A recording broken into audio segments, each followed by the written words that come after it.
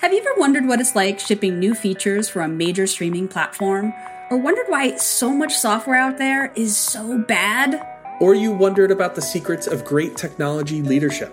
Or perhaps you have nightmares about your CMS? On the Postlight podcast, we share insights into what we've learned from decades of experience building incredible digital products and platforms for the world's biggest and best organizations. And we talk about what's going on in the world in tech. We are so glad to have you here. I'm Gina Trapani. And I'm Chris Lasacco. And together we run Postlight, a New York City-based digital strategy, design, and engineering firm. We work with organizations such as the Metropolitan Transportation Authority, the National Audubon Society, NASDAQ, MailChimp, and more. On our podcast, you can expect to hear from industry experts that range from our friends. How do we make sure it's a delightful, interesting experience that gets you into and helps you discover content? To our clients. Yeah, Tony. I think historically, when I was CEO of Chartbeat, the media industry was pretty much 50-50 split on whether they hated me or not. To our incredible team members at Postlight.